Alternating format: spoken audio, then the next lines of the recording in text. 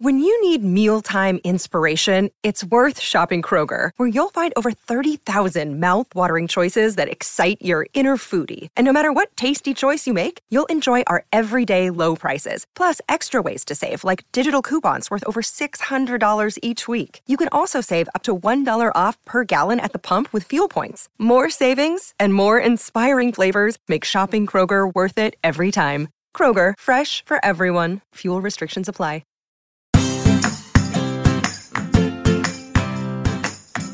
Hi, and welcome back to Realistic Sustainability. I'm Mike, and I'm here with, of course, Nick. Hey, brother. For those of you who can't see the screen, he looked very shocked, looking in both directions and wondering where that came from. Well, you know, I try to make it fun for me as well as you. And I know that you're not recording this in the sense that like no one can really see me until you put the videos up. But I hope that when you decide to put videos up, I find ways to make it entertaining for people. That's what I'm here for, to make things funny. Fair enough. It's funny for me because you're either making faces at me or doing different things on a pretty regular basis. So I find it entertaining and sometimes distracting, but mostly entertaining. So how was your week?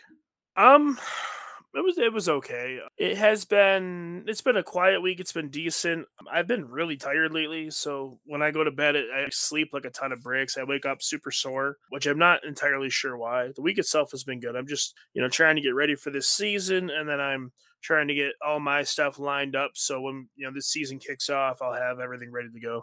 I'm excited because I just saw photos of your concession stand. Oh, the trailer? Yes. Hopefully that will be parked in front of Dabble quite a bit this year. When we get it, maybe. We got to get it first. Right. We ordered it. They have a 4-month build on it, so we ordered it at the end of February, so we're hoping to have it by July. But right. I'm not really sure how long it's going to take to ship here either. I mean, I understand it's only a couple days worth of drive, but a lot depends logistically on how long it takes them to get it here. Right. Well, that still puts you here in front of Dabble during like the car shows and stuff like that. That'd be pretty cool. I'm hoping. I'm probably going to end up having Brian do that as much as I would like to be there. I got 3 weddings a weekend for almost every weekend during the season. So I think right now there's 45 or 42. There's 42 that are listed. We share a app called SharePoint where we can all log in and look at the same information. There's 42 on there. There's probably a half dozen that haven't even been posted on there yet. So we're almost at 50. Wow. So it's going to be a good year. It looks like it's going to be a good year. Well, that is freaking awesome. I'm excited. So we didn't record last week, so everybody got a replay last week. Some of that was between you and I trying to find time between these jobs to get together. The other one was I was out of town at a conference. I actually went and spoke at a conference. How did that go? It was a unique experience, first of all, because I have never done that in that kind of setting before. And in case anybody doesn't know, I went to the Michigan Downtown Association conference, and I was invited along with several of the members here in Durand, the city manager, the mayor, and of course, Councilman Jeff, to go speak about the Edible Landscape Project. And it was a lot of fun. Now, it is a planning meeting. Okay, this is a place where planners, DDA officials, mayors come together. It's not necessarily always the highest of entertainment, but we did still have a lot of fun. And our team got quite nervous. We had our mayor trying to sneak out. I had to make him sit next to me so we wouldn't lose him.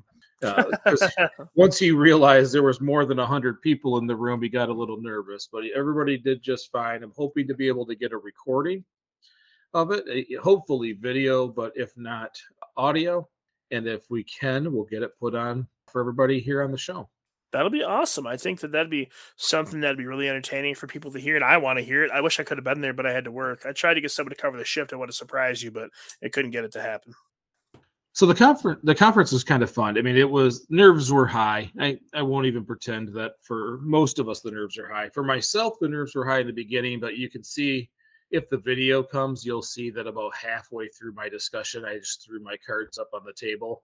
I figured we were good. We had good engagement. People were nodding their heads. The room was good. In most of those conferences, people play on their phones about 80% of the time. Yep. And it was like that one section during that whole conference, everybody was paying attention. That's good. that was where I felt like, okay, I'm comfortable. Things are going okay. I don't need the notes. We can go from here. I think the response was quite good. We had 4 cities come to me afterwards looking for business cards. Where can they find this additional information on how to do it themselves? It was Sterling Heights, St. Ignace, Pinconning, and then I apologize, I don't remember the 4th one. It was one I couldn't pronounce. I assume up north. How many But cities were there total? well, so there was probably about 125 people, which equates to probably about 80 cities. So there's a lot of people there. Not everybody, they were interested in what happened.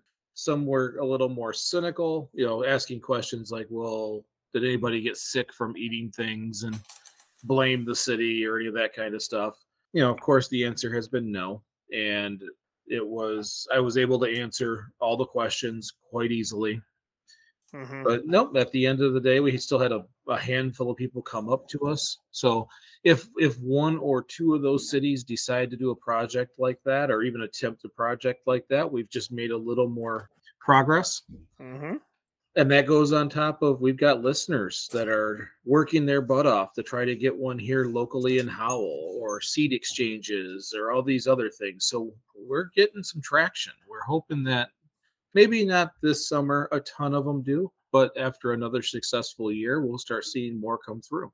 Well, even if it was even one more city is a step in the right direction. Remember, little bit, big bit. So if you do this conference and you get one other city that does it, and maybe that city sparks some interest in the surrounding areas around them, you got to figure not every single place is going to know that you guys are doing this. Not every city sent representatives to that conference. So I think it's wonderful. If just one does it, I think it's gorgeous. And I think that even if they don't do it, but you were asked to do that, that shows that, the good, good efforts are starting to spread.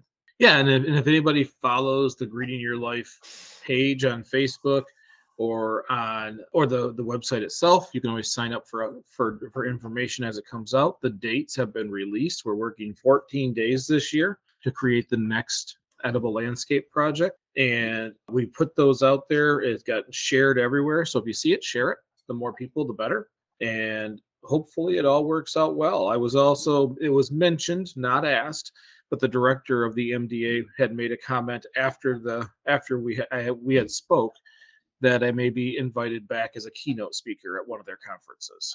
So you must have did a good job. I hope so. We'll see. My website jumped in usage this week, so I'm hoping people are on there looking at what we've done and how we've done it and all the other pieces that go along with it. And even if it's for selfish reasons, I hope they do it. Absolutely. I think it's wonderful. And I think that if you keep going the right direction, eventually people will follow and good things will come. I agree. Well, I guess we should probably start a show. What do you think? I think we should. All right. So a lot of times we work on these big scope items, and I want to occasionally get back to some of these other things. And I know almost every sustainability show, every sustainability website hits these certain topics, and they're, quite often are all you see when you go to sustainability stuff. So, but we should do it occasionally too. So this week we're talking about how to reduce single-use items and some of the reasoning behind it and some of the discussion that goes along with it. Well, I know that we had mentioned this, and you had mentioned it to me about trying to think of single-use items. And we obviously there are ones that come to mind. There are like plastic forks, plastic plates, paper plates. That kind of stuff is obvious. But I've been thinking about a couple other ones that I think that are what I call semi-single use, and they're single use out of either convenience or ignorance, but not actually single use. One I've already mentioned to you, and that's the coffee filter. Coffee filters are incredibly durable, and if you choose to, you can empty it off, rinse it off, wring it out, and you can reuse it the next day if you'd like to. Also, to touch another base, you can actually keep the coffee grounds for out of the mulch or compost. You can use those to put back into your soil for nutrients. I have successfully grown green onions, or scallions, if you will, in nothing but coffee grounds. So I know it's doable. The other thing that I was thinking about are razor blades. So When I say razors, I talk about the kind you shave with, and I don't mean the ones that like you buy a handle and you go buy new blades. Those are bad enough. But when you go to like the Dollar Tree or you go to Walmart and they've got like a 50 count back of these single use travel razors, you can actually use that razor 2 or 3 times. If you're going to get them for traveling, that's fine. But to be honest, those blades are no different than the blades that are on your big fancy one. You can use it way more than once. You don't have to throw it away every time you get a new one. Yep. And so on both of those points, first of all, when the time comes and that coffee pot dies on you, there are ones out there that don't require filters. They're just Absolutely. like a metal netting or a plastic netting inside, and you don't actually need a coffee filter. The other thing is razor blades are not recyclable. So anything we turn into a razor blade, you use it until you can't use it. Now, Jamie gets mad at me. If I use mine too often, she remembers a guy who got an infection from a razor that was too old, that sat out, and bacteria got in there, and then he cut himself, and it turned into a skin infection that was quite bad. Those things can happen, so keep that in mind also. It's always better to sanitize that blade before using it if you're going to keep that blade. But they can't be recycled. Nope. And even the ones with the plastic on there, they don't even try, because you got a blade that can't be recycled hooked to this plastic that maybe can, but it's not worth it. Well, there's no efficient way to really separate them. You have two options. You have some type of machine that manually crushes them, and then you take, assuming the metal is magnetic. I'm not sure if it is, but if the metal has magnetic properties, you could crush all of them and use a magnet to extract the metal. Then you have a pile of plastic that you're going to have to heat up, and it's going to downgrade as it melts and stuff. Mm-hmm. Or you have just going straight to the melting. And either way, we're looking at releasing lots of toxic gases into the atmosphere or into the exhaust, whatever they do with it, just for a little bit of plastic. It's a tiny bit. I'm not saying we shouldn't try to recycle that kind of stuff, but I am going to say that it's a lot of work and a lot of money to throw at something that's so tiny.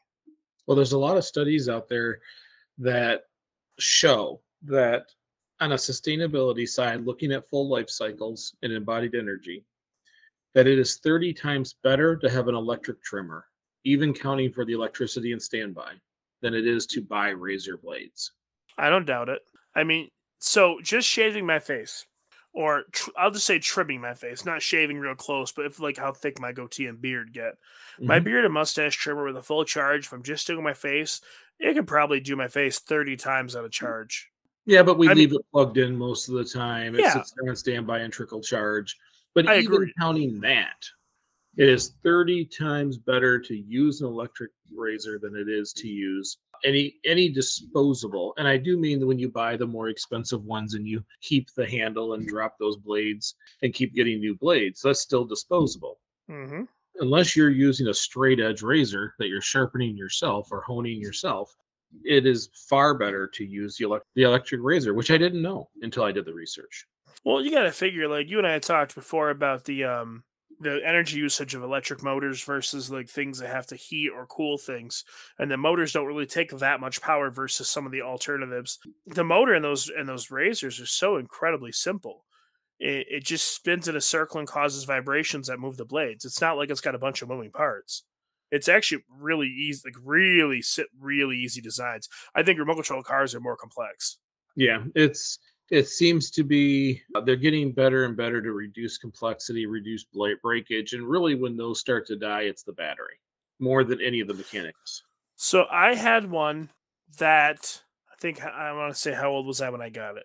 I had a pair. They technically were hair clippers, but I used them for everything. They were bought for me when I was in high school. I used to wear that big afro. So I was like 13 or 14. They finally died in the middle of COVID in like maybe June or July of 2020. Yeah, so you got your embodied energy out of that. 20 years, baby. 20 years. And it's not like we have thin hair. We have thick hair. Those things worked. Oh, yes, they did. They worked hard. My hair is very thick, very coarse, very oily skin. I use those things a lot. And to be fair, so everyone knows, in all disclosure purposes, I cut my own hair. I probably haven't paid for a haircut in 15, 20 years. I use them a lot. Like the reason they broke isn't because the battery or the motor wore out. All the brackets that hold the screws that hold the blades in place corroded and rusted. The whole head fell apart. And since that whole unit cost $20 when I was in high school, I didn't really see the need to tear it apart and try to fix it. Right, right. Well, and I think you got the use out of it. Indeed. So there's a lot of different things to look at when we talk about reducing single-use items. There's a handful of things that for the last 10 years, society has focused on. Okay. Straws being one of them. Straws are not the worst plastic waste that can be found. They're just something we use a ton of. And there's something that really isn't, it's a convenience plastic, Well, right? yeah, I think that to touch on this real quick, I think that the propaganda has led us to focusing on these items that aren't necessarily always. I mean, yeah, they're a problem. Any plastic waste is a problem, but I think that it leads us down these paths where we're focusing on things that, yes, are a problem, but aren't actually what we can be focusing on. Just because they're so abundant, they're easy to point a finger and say, that's what you got to fix. And sometimes I think that people's mindset of, can I actually make a change, becomes more prevalent than what change should I make? And I, that's an issue in itself. But sorry, go on. Well, for me, what it is okay. So maybe it's not the biggest place to point, but let's face it, industry is the biggest place. Yep. Changes we make do not save this planet. Okay. Changes that we make force the people who have to change to make these changes to save our planet. And I say that very dramatically because the planet's perfectly fine without us. Matter of fact, it flourishes if we can't live here. But it's really for us. So for climate change, for all these waste concerns, and remember, it's not just climate change. We're also filling oceans, we're killing wildlife, we're hurting the food chain, our food chain. We're damaging ourselves in a lot of different ways, microplastics. So when I say that in such dramatic fashion, understand that it's this wide net of items. But for me, it is, you focus on something and get it gone, which forces industry to acknowledge, forces them to make those changes. When you cancel, for lack of better terms, cancel straws, you are eliminating all the manufacturing process and shipping that comes along with them, not just the straw. For me, I find it mind-boggling, because I am who I am, how silicone and aluminum straws aren't just like silverware at a restaurant, because it would be cheaper for the restaurant to just wash their straws along with their silverware and hand them out just the same. You don't even need a straw. We've been conditioned to use a straw so that we will consume 6 times more sugary beverage in a sitting. When I go to Europe, I didn't get a straw. It was quite simple. Here's your drink, and they didn't have a lot of sugary sodas and all that other stuff either. But the conditioning is what's there, and we have to break the conditioning. So that's why we focus on straws. It's a vanity item, it's a comfort item, it is a luxury. There's a very tiny amount of people who require a straw. We don't necessarily need them, and we go through 50 million straws a day, 125 full school buses of straws per day. The last time I went to a place, they sat down more straws than what we had for cups. That's kind of ridiculous. It's just they walked by, threw a handful down, and kept walking. Once they hit the table, no one's going to use them. And they do have a paper on them. They have a paper on them. You hope they'd take them and put them back. Well, you can't, though. Even by health code, you can't. Once it hits the table, any single-use item, if it's not able to be washed and sanitized, it can't be reused. You can reuse anything that has a hard plastic, or you can actually take disinfectant and spray off jellies and butters that aren't open and reuse them, but you can't do it with a plastic straw because it's in a paper wrapper. I think the same thing with the plastic stir sticks. So let's put these plastic stir sticks and straws and all these small items in the same bucket. These, they essentially last forever when it comes to human life. We have suitable replacements. It used to be, well, my family can't use aluminum straws because I bite down on them, or something happens with my teeth, or whatever it happens to be. But now they have the silicone ones too that last just as long. So I haven't seen those. I have silicone tips on my steel straws that are for comfort and to protect your lips, because it does get super cold. But, and with that being said, I like the original version of the stir stick. I call it a spoon. Right. You already have that at the table. Just think, just in general, how many straws you get rid of just by having the restaurants. And I gotta tell you, aluminum straws are cheap. We have piles of them at the house. Hmm. Jamie, I think, still keeps one in her purse when we go out. Even at Like, the gas station where they do nothing but gouge prices, I've never seen them for more than $1 a piece. yeah, and that is super high. Usually, you can get 10 for $1. They're very inexpensive. You can get smoothie size. You can get the small, thinner size, so you drink a more reasonable rate. But they're aluminum. They're 100% recyclable. So if you use these things for 10, 15 years and they get dinged up and doinked and bent, little dents in them, and you're saying, oh, this just isn't that pretty. Personally, I like that.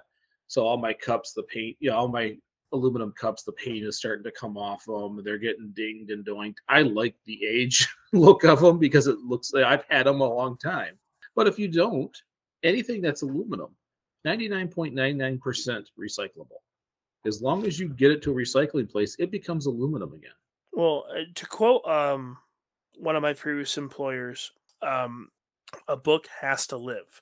Essentially, what that means is, or what it meant is, just because you have something that may get tarnished or it has a mark on it, it doesn't mean it needs to be thrown away or disposed of. You have to be able to buy it. You have to be able to see value in your items past vanity. So you're right. Maybe your cup might have some paint coming up. Does it change how it serves you? Does the drink still stay in there? Well, yes.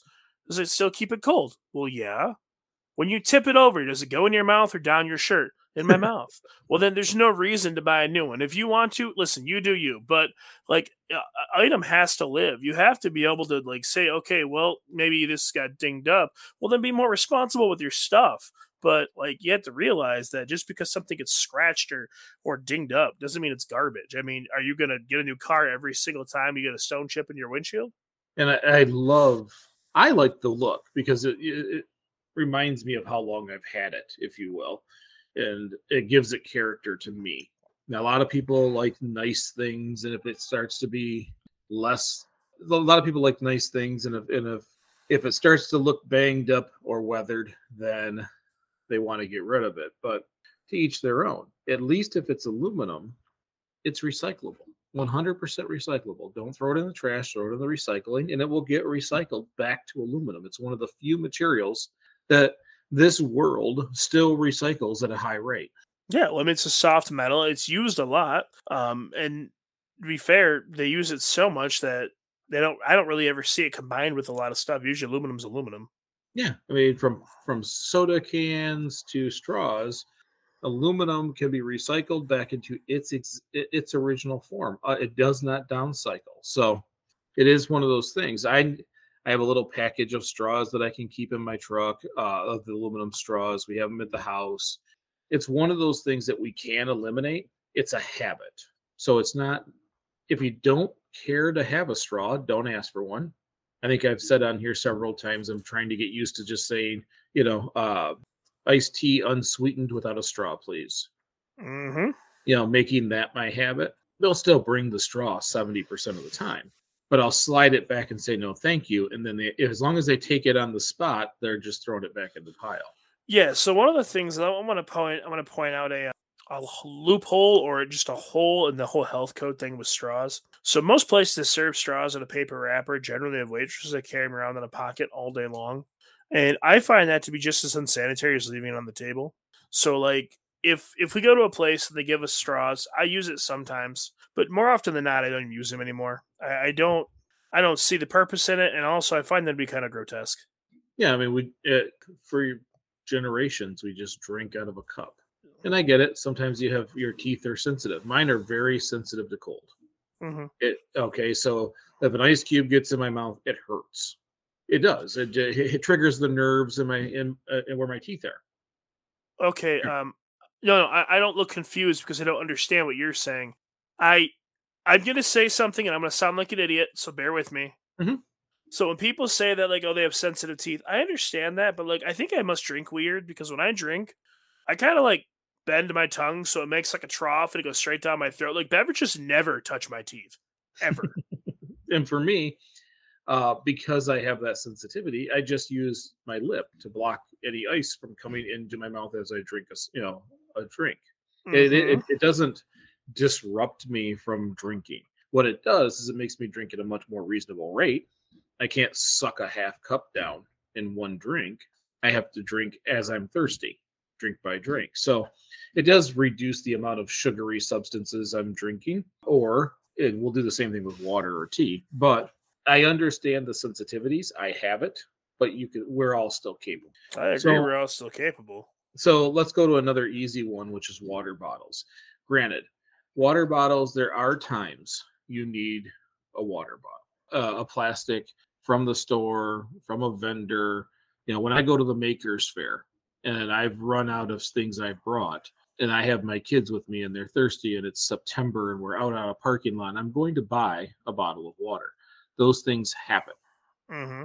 It's the conscious effort not to. It's the preparation so you don't have to. Almost everybody who sees me at a conference, at Dabble, wherever we're at, I have one of two things. Either this, my reusable drinking cup, Hmm. or a can. Those are on top of the fact that I just like the flavor that comes out of a can better than a plastic bottle. But those are my two options. If I send Jamie inside to get a soda, it's a can. Those are the two things for me. Water bottles are one of those things that we've grown accustomed to just buying 50 at a time, having them on hand. Hmm.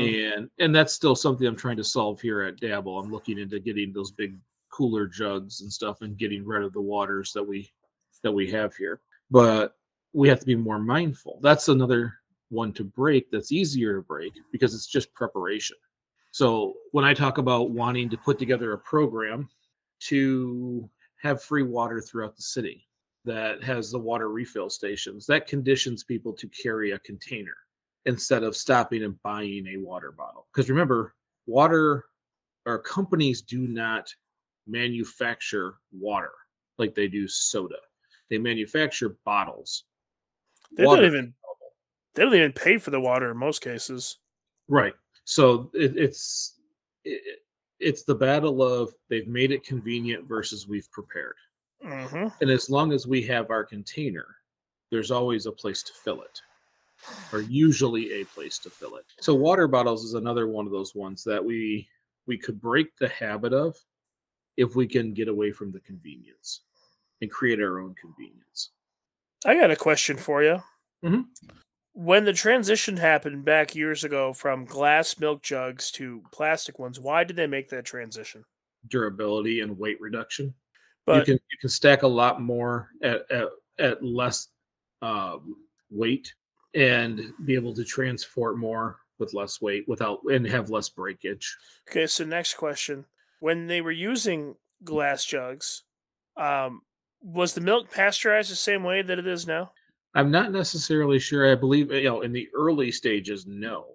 Now, by the time they made that change, yes, because I think that was in the 70s. But these all, the plastic containers, they also have a freshness indicator on them. Those little punch packets on the side that indent when they're out, the gases have expelled and that milk is bad. So there's other factors to it. They're designed to be able to stack in a certain way so you get the maximum amount of milk containers in your transit. Glass was too heavy. Glass was easy to break, and that was the thought process from moving from one to the other primarily. Okay, I was wondering because I've never been a big fan of milk. I don't dislike milk. I'm just like it's good with cereal and like the occasional cookie, but I don't ever drink it. I never get thirsty. I really want a glass of milk, like never.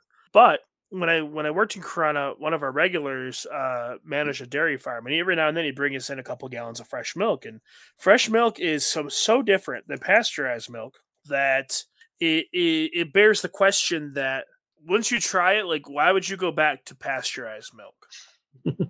Like I'm serious. Like it's delicious, But it's weird because the fat will actually separate. You have to mix it up after a little while. Like Hmm. it doesn't just hold its form and sit there in the fridge. And there's also no extra sugar in it, which is something they add to milk when they pasteurize it. So I don't know. I enjoy it. I like it more. I was just curious of when that change happened. Well, there was never necessarily a reason for adults to drink milk. You can get women, they always say women need the calcium, but there's tons of things, including greens, that include the calcium that are needed for healthy bones. The That industry lobbied very, very hard to make it a beverage. Then it was a beverage that didn't necessarily taste like a beverage because humans don't need baby cow hormones. They really don't. No, and milk isn't really good for any human. It's not even good for kids. I mean, ultimately, like you could digest it better as a kid, but like most adults can't digest milk very well. And I've had, Jamie drinks a ton of milk. That yep. is her that is her second beverage of I was choice. like, Diet Pepsi's one. So Well, and so it is not necessary for any mammal to have milk after a certain age. And it was starting to dwindle off. And that is where the added sugar came into play. Now it has a rather large amount, like 13 grams of added sugar to milk. It's no longer considered a health food. And it was wrong when it was, but it's no longer considered a health food. It's considered a beverage now because of all of the sugar added to it. So milk is one of those things that honestly doesn't necessarily need to exist in a human diet, and in a massive industry that is only here because certain people want it here. It is not something that is needed. So now, water bottles, the reason why I talk about this, everybody hears about it. The US goes through 50 billion water bottles a year. just a few, just And 8 times our population total. Go on. and we only recycle water bottles at 23%. And I think that's kind of a high number. I think it's closer to 20. It's a down cycle item, so it is only recycled at the rate we need it recycled. And for business, remember the driver is it cheaper to recycle than it is to get raw materials? And we are living in an age of the final cash grab of oil and natural gas. Right now, we are living through a period of time where those who be have decided that they will try every single thing they can to use up every final drop of that resource, no matter what it takes, between propaganda, marketing, wars, whatever it takes to get a premium. We are in the end cycle of oil. We're taught, 20 years from now, it'll be a side item, not a mainstay. That everybody knows it. The companies who that's their business model know it. And so in the meantime, a lot of plastics are made from the waste of petroleum production. It is still cheaper by far, to get raw materials directly from the oil industry than it is to recycle any plastic. And if that's the case, and we live in a world where money makes the decisions, where economics is the driver, then you'll never really recycle anything significant because you're only getting companies who buy that material so they can stamp it on the side of the box and greenwash what they have. They're not buying that material because it's more cost effective. And that's where you see where they talk about carbon credits and carbon tax and all these things. That is the stick, if you will, for the carrot and the stick to get them to change the pricing to make it more expensive. But we don't live in that world. We live in a world where it's pump and run as fast as possible, which takes me in. I wanted to go to my coffee cups because I love my coffee cups. I love my reusable cups on a regular basis. They are getting dinged and doinked, but at least everybody has gotten to know me well enough that I have a specific brand. Was it Contago? Is a pretty popular normal brand that all the lids fit the same. Oh, so you can mix and match. So Jamie and I together have collected about 6 of these cups through holidays because people want it. Hey, what do I get Mike? What do I get Jamie? And we every once in a while we get one of those. Now we have about 6, but all the lids match or fit. They don't all match. Sometimes I have a pink lid on my blue cup, but so that if something breaks, we don't lose the functionality of the cups. We just Mm-hmm. might have one less lid. So far, that hasn't been a thing, but that's why we did it. So we never lose the cup because the plastic part broke. Walmart used to sell these white plastic cups that were just a plain white plastic cup. They had a soft silicone hand grip on them. They were $5 a piece when I lived in Clio, and they were all interchangeable. They had different styles, different colors, and they were all interchangeable. I used to buy them all the time. One time, I probably had 15 of them. But that's all that was in my cupboard in Clio. That's all I had. Mhm.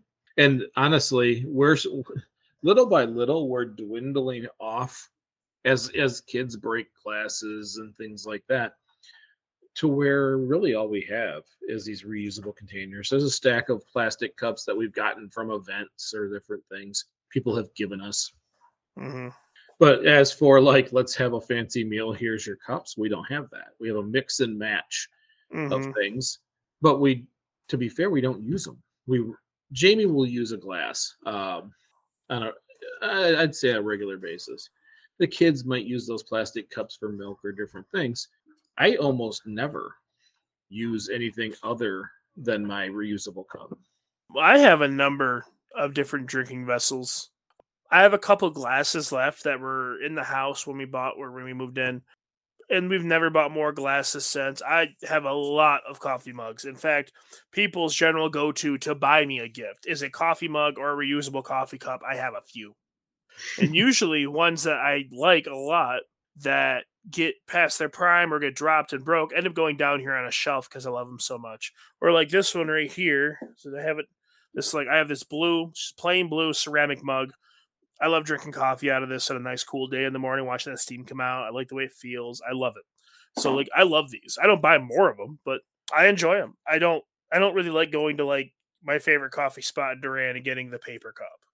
I Right. mean, if that's all I have with me, then I'll buy it. But I prefer, to use my good stuff. Well, and there are times that you have to have a cup when you didn't bring yours. And I think I've gotten this is one of those habits I've gotten good at. Mm-hmm. Now, during COVID, people wouldn't even let you refill your cup except for in certain places. You're right. Mm-hmm. Stomping grounds down here let me do it. McDonald's won't. So if you bought a Well, coffee, they will not let you not use their cup. Well, when I go to Bigby's the closest like decent coffee shop we have to the house. If I wanted to go get a latte or something, they have a size, or they used to offer a size on their menu before COVID that was only available if you had bought their reusable cup. They have a 32-ounce reusable coffee cup.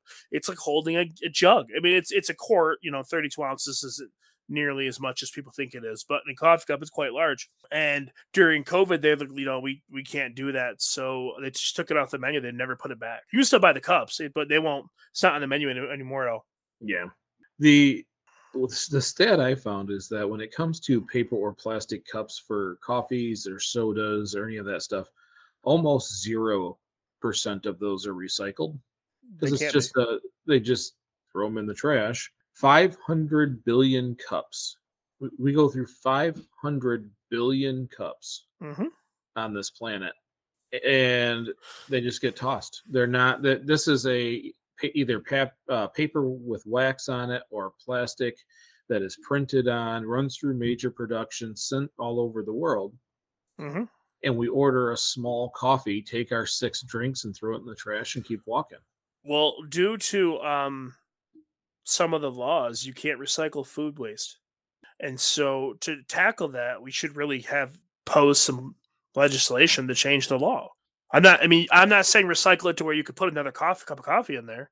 But what I'm saying is all of that stuff, coffee cups, pizza boxes are another huge one. If they're not on your Mhm. list, they should be. That tips takeout containers, like all the ones that are really just like cardboard or paper, could be ground up and used for something else. Like it's not like it's worthless material. Yeah, yeah, and the pizza boxes, they do it because of the grease. You can't really compost it. Where you could grind it up and compost it, but then those greases and things get into the soil. It's not a nutrient. It will hinder some of the plants and kill some. That's what natural fats and greases are different. You just like when you have meat, if you cook Hmm. meat, that does not get composted. Only pure organic waste gets composted. You don't put any meats in there, any greases, any of this processed stuff like that. My garden, none of that goes there. It okay. You know way more about that than I do. I just kind of assumed that nature would break it down. Over I time, mean, nature will break anything down. But when you're gardening and you're using that nutrient, that those greases bind to everything, creates this gel, if you will, that is blocking the plants from those nutrients and harming those plants if they grow through oh, okay. Learn something new every day. That's disgusting. it. It is actually. So cups are one of those things that we can get through, and I think we're getting better. Maybe I feel like we're getting better because all the people around me are usually carrying a reusable cup, even if they're not doing it because they're around me. It is something you see on a regular basis. We just need the structure within cities to match it. That's why if anybody out there wants to sponsor drinking fountains in Durand, let me know. I want to have water refill stations, not drinking fountains because those get shut off during COVID kind of moments, but summertime use refillable stations where people who are out walking, riding bikes, walking their dog, trying to move from one place to another using our non-motorized transit have a place to fill their cups or their dog's dish.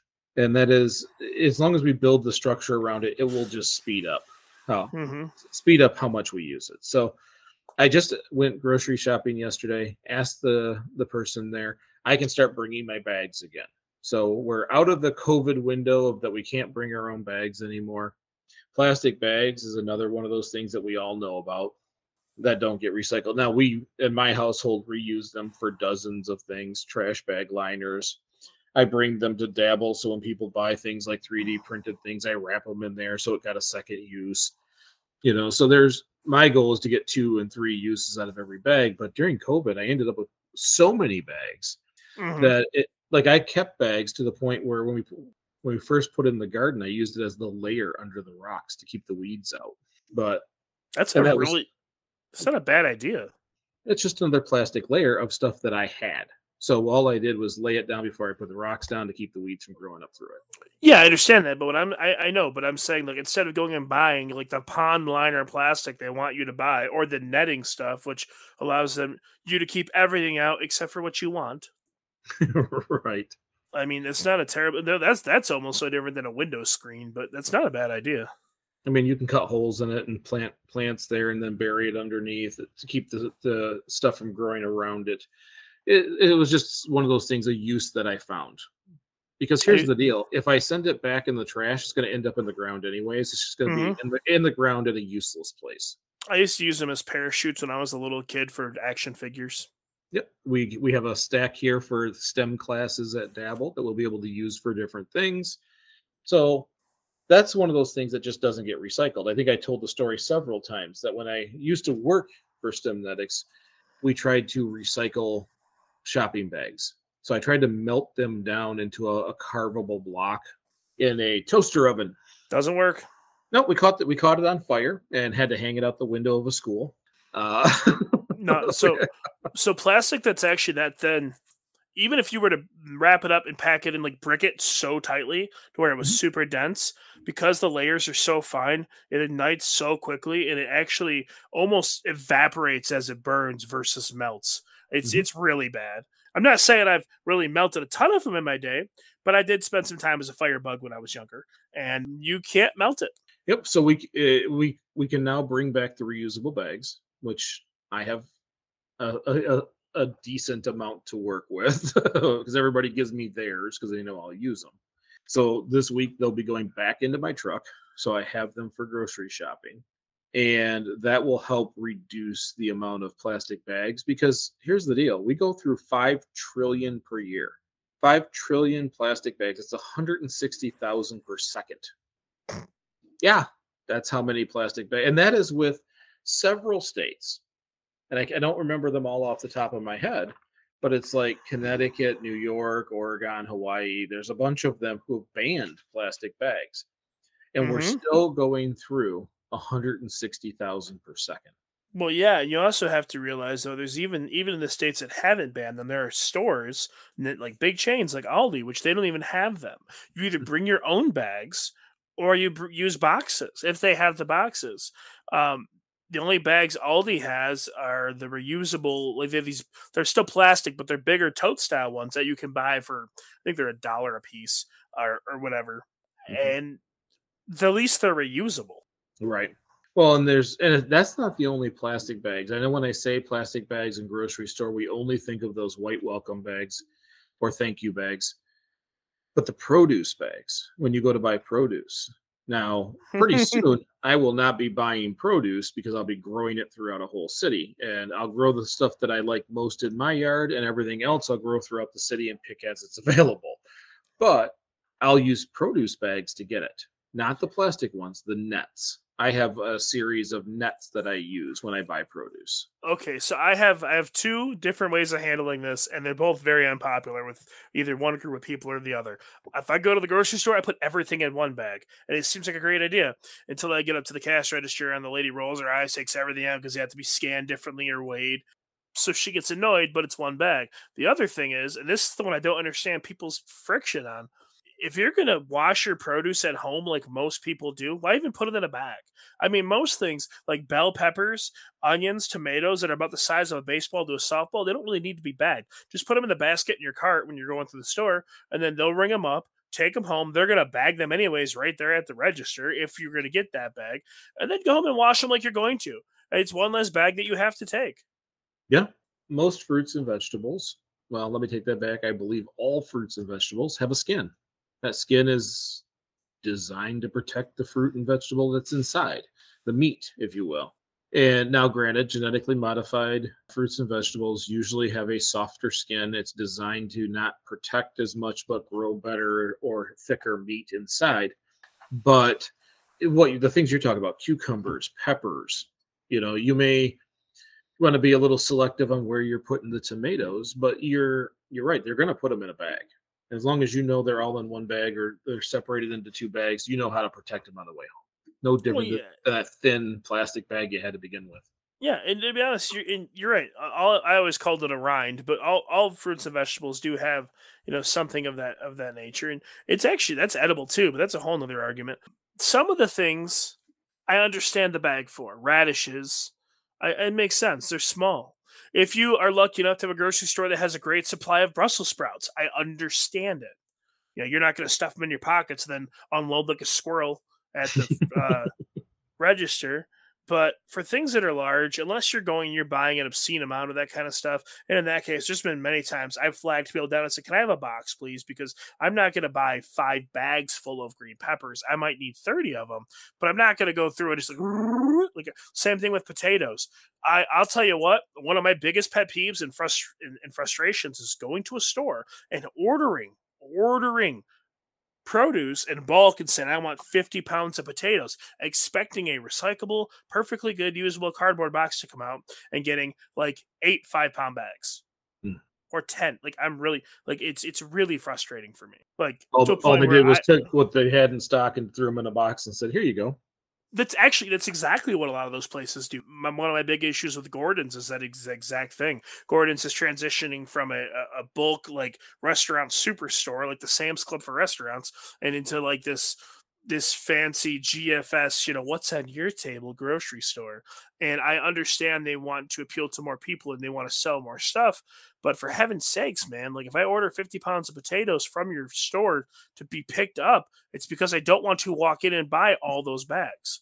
It's not like the ones from the factory are going to taste any better. Like potatoes are potatoes in that regard, like when I need them for like mashed potatoes. But the idea is that getting the bulk for me is more convenient. It's better in the environment and it's easier to work with. I have less waste and I have an easier time saving whatever I have left if I have any left. And if I don't, when I use everything, this is something that I do. And I kind of like, I'm not going to call it bricking, but like if I'm doing a catered event or if I have a couple of them, I'll keep like a box like that. And as I work throughout that day, the box becomes my trash can.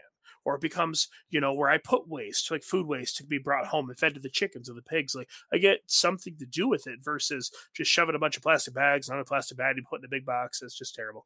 Whew. Okay. It sounds like you have an emotion when it comes to this. Oh, Michael, I get very annoyed very easily. And yes, it annoys me. So these are things we can fix. When I go to Horrocks, and I haven't been there in a while, and it's about that time, I take the nets. I take those nets And that lets me, for the small items, like you were talking about, Brussels sprouts is one of the things I always get there, and I always get several pounds. Mm-hmm. And I just scoop them into that hemp net that I've had now for several years. That's all I need to do. I don't need the bags. I don't need these other things. The apples and unless I have a ton of them, I usually buy 5 or 10 apples or mandarins or different things. They can just sit there.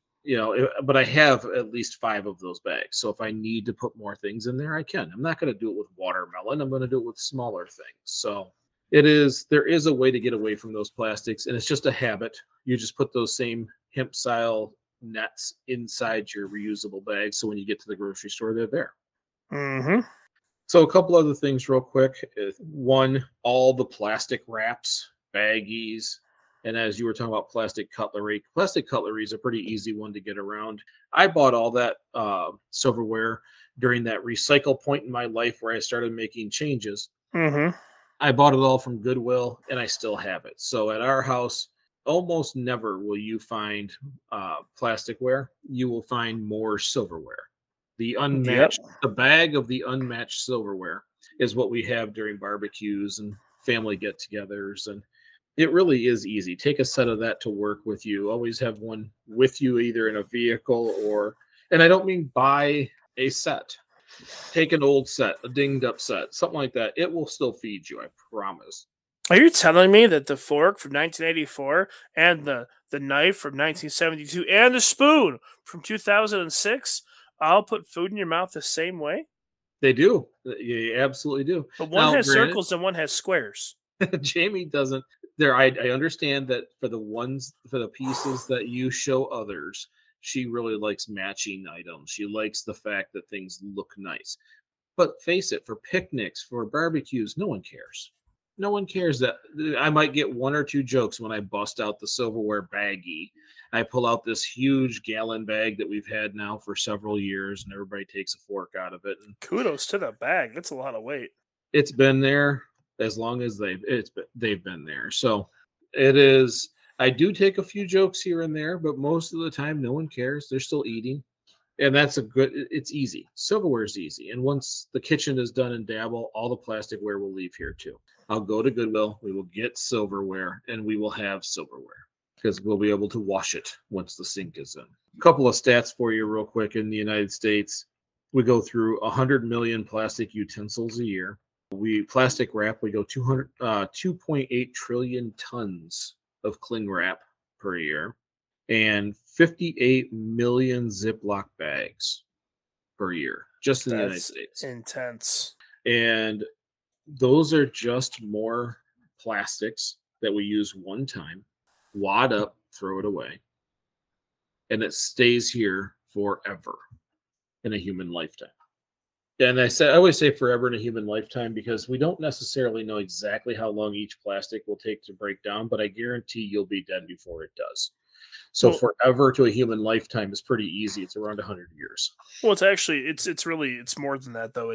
It's forever in several human lifetimes because the first plastic bags that were created are still in the ground. So it's not like they've broken down and we have a way to measure this. We don't. We have theories. We don't actually know how to measure it because it hasn't been done yet. None of us have lived that long. No, they could take how much time it's been there times the degradation and the environment and kind of hope they're right. And hope they're right. Now there are things like beeswax food wrap that are comparable, but I don't know the embodied energy. I don't know what kind of cost difference it is. I think the better answer is try to cook to the level in which you're eating that day. Try not to have leftovers. I have always thought you had to have something left when you were done. That's how I knew everybody was full. But I think there's a difference between satisfied and full. There is. I've never really understood that if I make a plate for everybody, they're all satisfied. They're not stuffed. They're not in pain. There's no massive indigestion. Like when people go to a buffet and have to eat, to quote unquote, get their money's worth to the point of pain and misery. If I make a plate for everybody and they eat that, we're done. There is no plate of substance I'm going to put out that is going to allow you to die before the end of the day. You will have plenty of nutrients. And it's something that I'm trying to get better and better at. So you don't have the leftovers, because leftovers are easily wasted if you haven't planned to use them. And I think that's better. That's how you get rid of plastic wrap. That's how you get rid of these baggies, is that you just plan not to have leftovers, or at least do your best to get to that point. Because another plastic item is trash bags. Mm-hmm. Trash bags I never really thought about it until my mom was telling me about when she was a kid, they didn't have them, that it was just a trash can. And when the trash can was full, it went to the road and the people dumped it. And before they brought it back in the house, they rinsed it off and brought it back into the house. Trash cans were just that, trash cans. There was no liner. They just rinsed them out as needed. Oh, wow. I guess I never thought about it. I guess I just kind of assumed they were always around. Well, like my mom said, well, when she was a kid, there wasn't nearly as many plastics. So all the food waste, all the organic food waste went to the garden, got thrown into the garden. All the other food waste went to the chickens, Mm-hmm. which leaves she's like tinfoil at certain points in history was washed and reused Mm-hmm. on a regular basis, which is understandable. It was much, especially back then, it was much more durable and thicker at a higher gauge than it is today. But so very little actually went to the trash. So you didn't have this, where here, everything that I have to start, I'm going to get back to bricking my plastics. It condensed my trash dramatically. I took out way less trash when I was bricking. We're back to burning. We'll burn the papers and stuff like that we don't compost into the soil. I would like to get a bigger shredder, because I think that'd be kind of cool to be able to shred cardboard and be able to mix that into soil for compost. But really, the fact is that we use things out of convenience far too often. A trash bag is a big one. Yeah, absolutely. And I don't know how many trash bags people go through a day, but in my home, we have trash bags. Most of the smaller ones are just welcome bags or thank you bags, but I don't buy the small trash bags. But 13-gallon bags, we go through those. At Dabble, we have liners that do the same thing. It's just we go through far too many. Now, one last thing before we end today, and this goes on forever. The list could be forever, but is paper towels versus a cloth. And on every website, you're going to see, stop using paper towels. You've got this cloth. But we really should have both for different reasons. If you use a washcloth for one use before it has to be washed, the amount of embodied energy in that washcloth for that one use far exceeds the paper towel.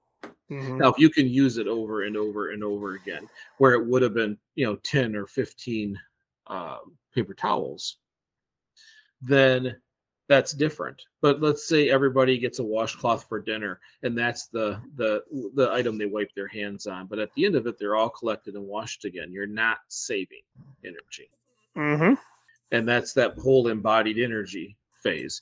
You're actually far worse than if everybody would have had those half sheets of paper towel. Because that's the bigger thing. We just use too much when we want to use it. Those smaller tear-offs are plenty for us if we're having a meal or anything. Yep. So keep that in mind when you're looking at things. It is good to have something reusable and not a single-use item. But can it be used over and over and over again before you insert more energy to it? And washing is inserting that energy into it. It does get divided by the amount of clothes, and if you're using hot water, there's other things to put in there. But we still need to use it more often than just a single use. So anyways, this show was primarily kind of getting back to what people expect when we talk about sustainability, and these little tips and tricks and things that allow us to get a little better. So hopefully you guys have enjoyed it. Nick, I know you always enjoy it when we talk about waste. I sure do. So thank you all for listening. If you enjoyed this episode, share it on social media or with a friend. Other ways you can support Realistic Sustainability is by becoming a monthly supporter or sustainer on our Anchor hosting site. You can find us simply by typing Realistic Sustainability into the search bar. or going to greenyourlife.org /podcast. If you can't do that, that's perfectly fine. What we would love to see is some more 5-star reviews. It's been a while since someone has reviewed us. So either A, you don't believe we're performing at a 5-star level, or B, you just haven't had a chance. If you do get that chance, add a 5-star review. It really helps people find us in the search engines. It moves us up the rankings and things. And for those of you who already have, thank you so very much. Now remember, we only get together each week like this to get a little bit better. Our goal, a little better each day. Little bit, big bit. Thank you so much for listening. I'm Mike. And I'm Nick. And we will see you next week.